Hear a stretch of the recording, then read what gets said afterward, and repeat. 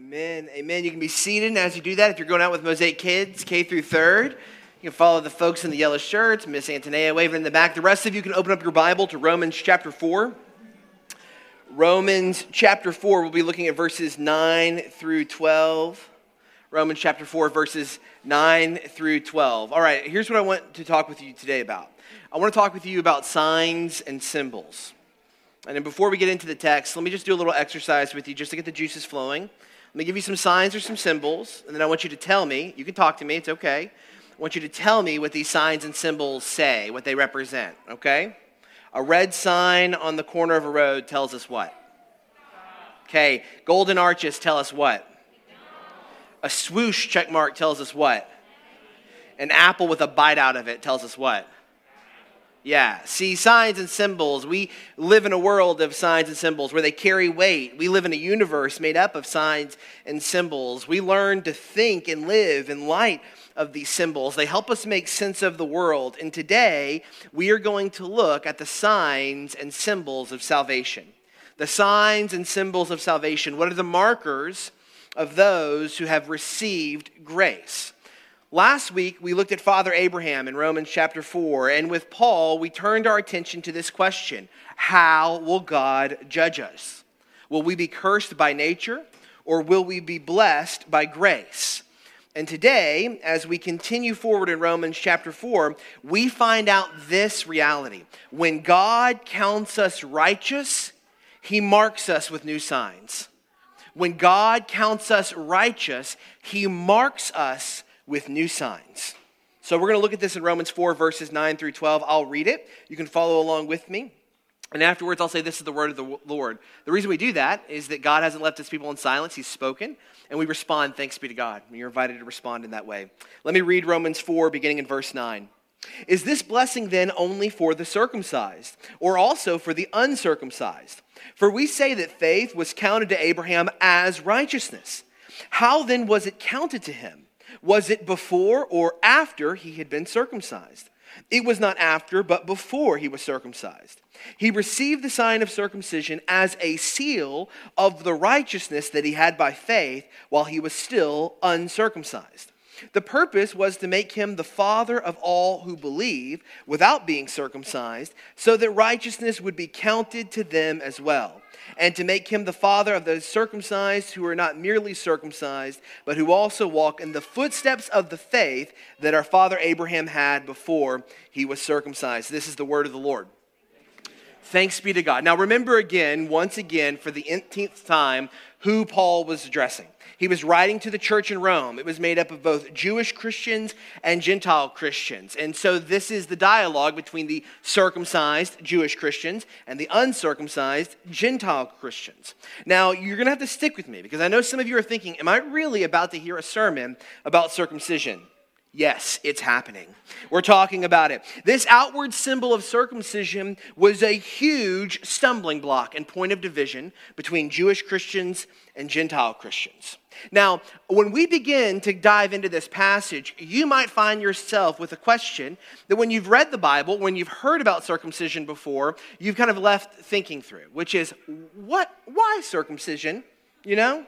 Has anybody ever read through the Bible and felt like, God, you know all things, but this seems odd. Circumcision seems like a strange thing. And then for it to become such a unique reality that in the church in Rome, the Jewish Christians are kind of wielding their circumcision against the Gentile Christians, you have to kind of wonder, like, why circumcision? What's really going on here? Well, in Genesis 17, God had called Abraham, and he had made a covenant with Abraham. That's Genesis 12, the call of Abraham. Genesis 15, the covenant with Abraham. And in Genesis 17, he tells Abraham that he is going to mark Abraham and all of Abraham's descendants with circumcision. But why? Why this marking? Why this reality? And I really resonate with the question because I have to tell you, it's one of those places in Scripture where I find myself asking, okay, couldn't there have been a different way to do this?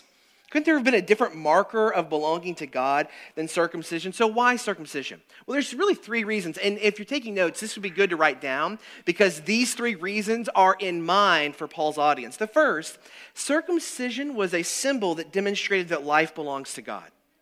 Circumcision was a symbol in the ancient Near East and for Israel that life belongs to God. What was one of the central promises to Abraham? I'm going to give you a child. I'm going to give you an offspring. I'm going to make your descendants many, many. You won't even be able to count them. They'll be like grains of sand on the sea. They'll be like the stars in the heavens. And circumcision was a symbol that the right to fulfill this promise belonged to God and God alone. Right? The placement of circumcision. Okay, now I'm not going to get medical on you here, okay? But you know what I'm talking about. The placement of circumcision was crucial because it was an ever-present reminder that life belongs to God, that the fulfillment of God's great promises to Abraham and his descendants belonged not to Abraham, but to God. So circumcision was a symbol that demonstrated life belongs to God, and the fulfillment of all God's promises would be in God's hands. The second, circumcision was a symbol that sin would have to be covered by blood. That sin would have to be covered by blood. That the shedding of blood would be required for the fulfillment of God's promises to his people. So circumcision was a symbol. From the very first moments of a child's life, circumcision was a symbol that sin required the shedding of blood. That's the second reason why circumcision was used as a symbol. The third, it was a symbol of the promise of an offspring who would come to save the world.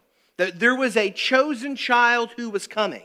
The offspring of Abraham, who would be son of David, son of Abraham, son of God, son of man. And he would come to make right all that sin had made wrong. And this symbol of circumcision, it was incredibly crucial for Israel's identity.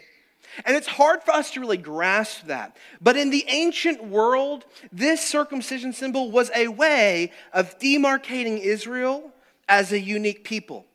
In the sight and in the kind of neighborliness with other nations, circumcision was a way of demonstrating that Israel was distinct. They were set apart. And yet Paul's point here is this. He says, is this blessing then only for the circumcised or also for the uncircumcised? Because when was it counted to Abraham to be righteous? Faith was counted. Was it counted to him before or after circumcision? Before. And why Paul is being emphatic about this is because he wants Israel, he wants the Jewish Christians and the Gentile Christians to realize this. The righteousness of God came to Abraham by faith and not by any external sign. That's what Paul wants them to see. The Jewish Christians and the Gentile Christians in the church in Rome are divided. And they are divided because the Jewish Christians are sitting in judgment on the Gentile Christians for three reasons. They're not circumcised. They're not the biological descendants of Abraham. And according to Jewish law, they're not walking in God's word. They're not the recipients of the law, and they're not keeping the details of the law. So the Jewish Christians are sitting in judgment on the Gentile Christians. And in this whole chapter, Paul has been saying, hey, all have fallen short of the glory of God. We need righteousness. There's only one way to get righteousness, and it's not how some of you think. Some of you think that you can be made righteous because you are the descendants of Abraham. Some of you think you can be made righteous because of the sign of circumcision. Some of you think you can be made righteous because of your obedience to the law. But it's none of these things. And look, even with Abraham, it wasn't that way because faith was counted to Abraham as righteousness before circumcision. Before circumcision. Paul wants us to know that there is only one way into the love of God, and that is by grace through faith. Because I bet it is easy for the Gentiles to think, okay, if I could just do all the stuff that the Jewish Christians are doing, then God will accept me. It's clear that there is widespread confusion on what was actually involved in being faithful to God. And Paul is working as hard as he can for them to hear this singular message. All that is required to receive God's blessing is faith in God. How does he start here? Is this blessing? What was this blessing? We talked about it last week. What's the blessing that Paul is talking about? Is it hashtag blessed? No. This blessing is distinct. This blessing is to be counted righteous, to have all of your sins removed. It's what the psalmist David says when he says in verses 7 and 8, blessed are those whose lawless deeds are forgiven, whose sins are covered. Blessed is the man against whom the Lord will not count his sin. So to be blessed is to be forgiven. To be blessed is to be counted righteous by God. To be blessed is to have all of your lawless deeds forgiven, all of your sins covered. That's what it means to receive God's blessing. It means to be declared righteous. And the word that's used for that is justification. To be declared righteous means to be counted blessed by God, to have one's lawless deeds forgiven, to have one's sins covered and shame removed. And Paul is telling a divided church, a church divided between Jewish and Gentile Christians, a church where there is confusion on how we are made righteous. He's saying Abraham was made righteous by God's grace through faith, before he had done anything, before he received the sign of circumcision. And that is to say to us that all can be made righteous, circumcised and uncircumcised. Wherever you've been, whatever you've done, wherever you think you're going, you can be made righteous by grace through faith in Jesus. This is the great leveler. If sin in Romans 3 was the great equalizer, then in Romans chapter 4, we're finding out that for all who have fallen short of the glory of God, every single one of them can be made righteous by grace through faith. That we can be made whole, we can be made righteous, and that neither the Jewish Christians nor the Gentile Christians have a leg up on each other, because Abraham is the father of all through faith, not through circumcision. Now, I have to pause here because I can't preach this text this week and not draw attention to what's been happening between Israel and Palestine in recent days. Now, I want you to hear me clearly. I am not going to give you my thoughts on the best way to think about international relations and the ongoing conflict in the Middle East. That's for someone with a much greater IQ over the details of that conflict. But I do want to talk about what Paul is saying here and how that pertains to thinking through this. Because I've gotten so many questions in the last couple of weeks. I've been surprised, blown away truly, at how many have questions about what's happening in the Middle East. I mean, we've been talking about Israel. Many of you did the Life of Abraham study this spring. So it makes sense that there's some question over whose side is God on. And that's a question that typically is often asked, I think, in these kinds of crises. It's certainly been asked throughout the history of the world. And Paul is saying some things here that are crucial for us to understand if we're going to think biblically about what's happening. Israel, the Jewish community, was meant to be distinct among the nations. That's true. They were the original recipients of the law, the seal of circumcision, and the temple. But this was meant to be a blessing to the ingathering of the nations. And from the very first moments that we begin the story of Israel, God, when he calls Abraham, says, I'm going to send you to this place. Why? So that you might be a blessing to the nations. When the temple is finally built in Solomon's reign, when they've taken on the land in the historical books, we find out that the temple is there so that God's name would be pronounced and that the nations might flock to it and gather in it in his presence. You see, Israel's distinctiveness was meant to be a blessing, not a weapon. Their distinctiveness was meant to be a witness, not a weapon. What Paul is saying here and elsewhere in Romans, in no uncertain terms, is a startling honesty for the Jewish Christians. They are not the recipients of a future blessing that is unique to them. They are on the same footing as the Gentile Christians at the church in Rome. Now, there are all sorts of geopolitical and humanitarian reasons to side with the Palestinians or to side with Israel, but there is not a biblical reason to view one as more in keeping with the favor of God. All have fallen short of the glory of God, and all are subject to his wrath unless they turn by grace through faith in Christ Jesus. No one by nature is more in keeping with the plans and purposes of God, but by grace, anyone can become a child of God. That's what the good news of the gospel is. Romans 9, Paul's going to say not all who descend from Israel belong to Israel. So I'm not saying you can't have a well-informed view of who's right and who's wrong and the ongoing conflict there. I'm merely telling you that if you're going to try to draw a line by nature in terms of who is on whose side, then you're already missing Paul's point here, which is that no one is on God's side by nature. No one is on God's side by ethnicity. No one is on God's side by culture. No one by themselves is in keeping with God. No one is righteous. No, not one. No one seeks after God. The bad news is bad news for everybody. Not just bad news for the people we like or bad news for the people we don't like. And the good news is good news for everybody. That God's grace isn't held back because of where you've come from or your ethnicity or what part or region of a country you live in. And this is important. It's important because this passage here is laying out a foundation that Paul is going to use elsewhere. Because while he's very clear that salvation comes by grace through faith in Jesus, salvation has always been signed Salvation has always been signed. Those who have been saved, those who have experienced God's grace, have always been marked, and he's going to tell us about that. So look in verse 11. He, speaking of Abraham, received the sign of circumcision as a seal of the righteousness that he had by faith while he was still uncircumcised. Now why?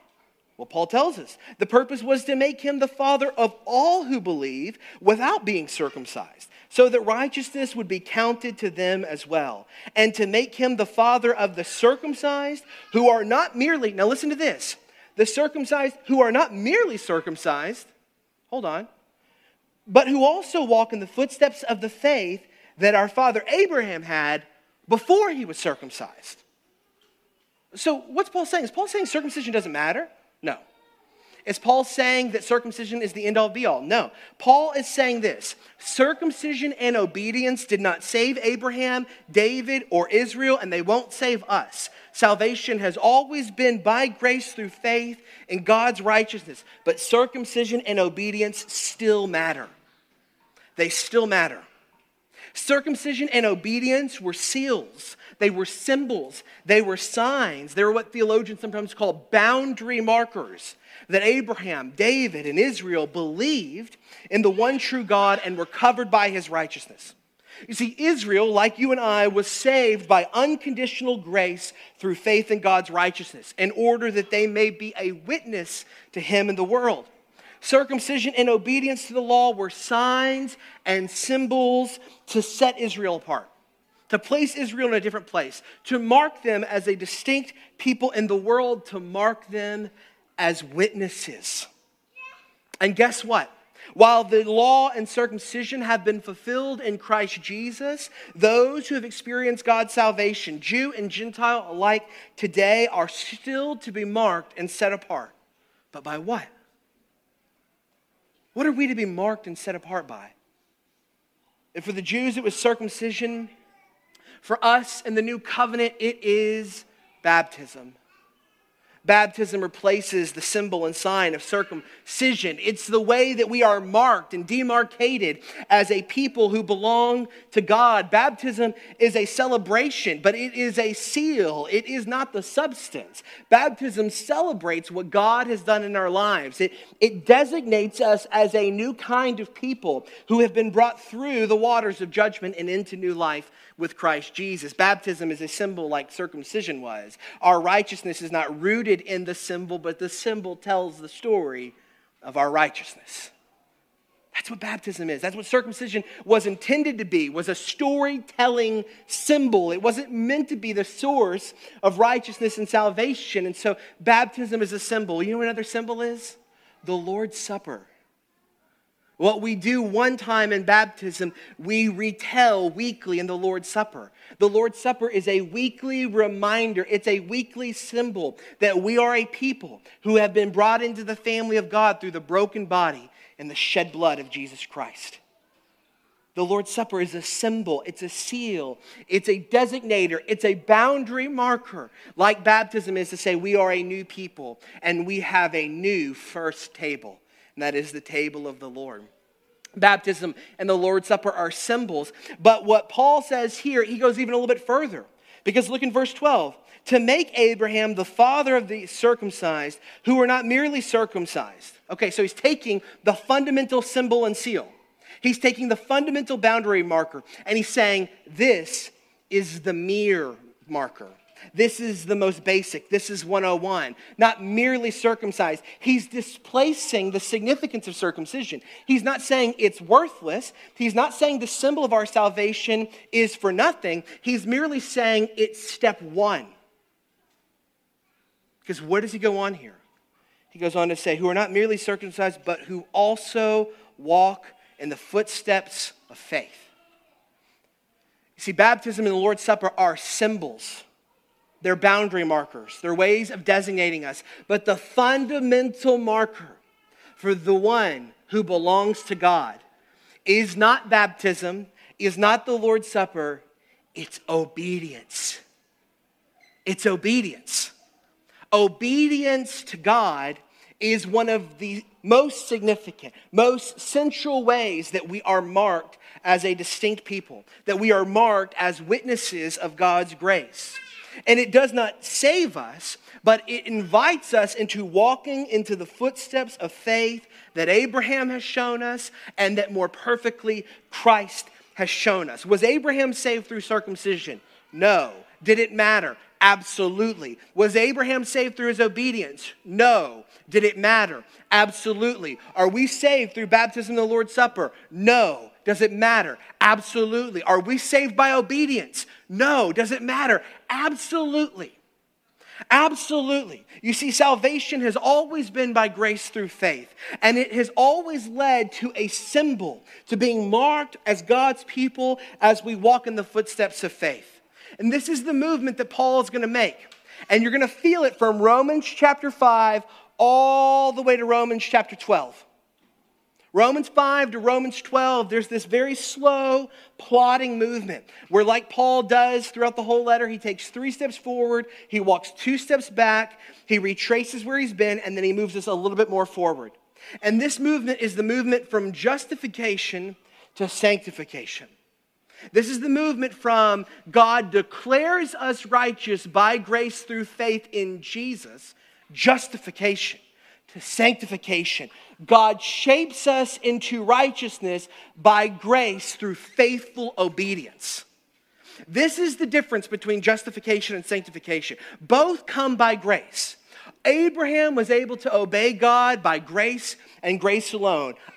You are able to obey God by grace and grace alone. But the real distinctiveness of justification is that grace in justification enables us, it frees us to place our faith, our trust, the allegiance of our hands, the affections of our heart, the agreement of our mind into Jesus. And in doing so, God says that we are righteous for good forever.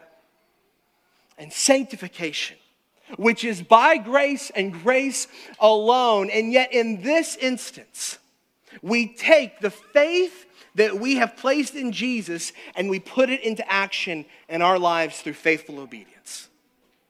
See, Paul is not saying obedience doesn't matter. He's not saying that the signs and symbols of our salvation are inconsequential. He's merely saying they will be as strong as the foundation that they are standing on. And the Jewish Christians and Gentile Christians are confused because they think their righteousness rests on a foundation of their works. It doesn't. They stand on a righteousness not their own, what is the work of Christ, and in doing so, they live righteously. They live as a marked people. We are to be a people like Abraham, like Israel, who are marked by God, whose very identity, way of life, and bodies are shaped by the presence, purposes, and plans of God. This is what baptism and the Lord's Supper are. It's why they're so crucial. They are visual signs and symbols of the work that God has done in salvation. They are assurances that God and God alone will keep his promises to us, and they mark us as a distinct people. But the law of God in the Old Testament was meant to do this as well. This is why it's so heartbreaking when people see baptism as the end of their discipleship road. It's the beginning of the discipleship road that leads into walking in the footsteps of faith. Baptism and the Lord's Supper are momentary events and reminders that call our attention again and again to the ordinary road of the Christian life, which is faithful obedience standing on the unending righteousness of God. So how will you be marked as a follower of Jesus? How will your life be different than the lives of those around you? As a Christian, God is inviting you to be different than those who have not placed their faith in Jesus. And this invitation by God is not legalism, because he's not going to condemn you when you fall short of it. But he's inviting you into a better way. How will your life, what will it mean to work in your job as a Christian, obedient to God? And how will that be different than those who work around you? What will it mean to be a neighbor who follows in the footsteps of the faith in Duck Creek or in Greenwood Hills or in Heights Park in a way that is different from the neighbors on your block who don't know Jesus? What will it mean? What will it look like This invitation is not an invitation to earn righteous. You never could, and you never will. But on a righteous foundation that can never be removed, what will it look like for us to be obedient to the word of God? To be marked and demarcated as a people who proclaim and perform the words of God, that listen to his words, that speak his words, that do his words, that walk in the footsteps of the faith of Abraham and the faith of Christ. This is where Paul is taking us. Paul is not giving us a high-octane, diesel, grace-driven engine so that we can keep it in park. Paul he is building a gospel engine stronger than anywhere else you'll find, anywhere in the world. And he's doing it because he wants to set your life in motion. Grace isn't just an opportunity for us to just stay. It's an opportunity for us to enter into the journey of a risky, ambitious, and holy life, of righteous living in a world that will oppose it. Why? Because it's the better way. And that's where Paul is taking us. And that's where we'll go in the weeks ahead. Pray with me. Father, we love you. We thank you, God, for your grace and mercy in Christ. We pray that you would bless us as a people who stand on the righteous foundation of Jesus and who walk in your ways forever. We pray these things in the name of Christ and by the power of the Spirit. Amen.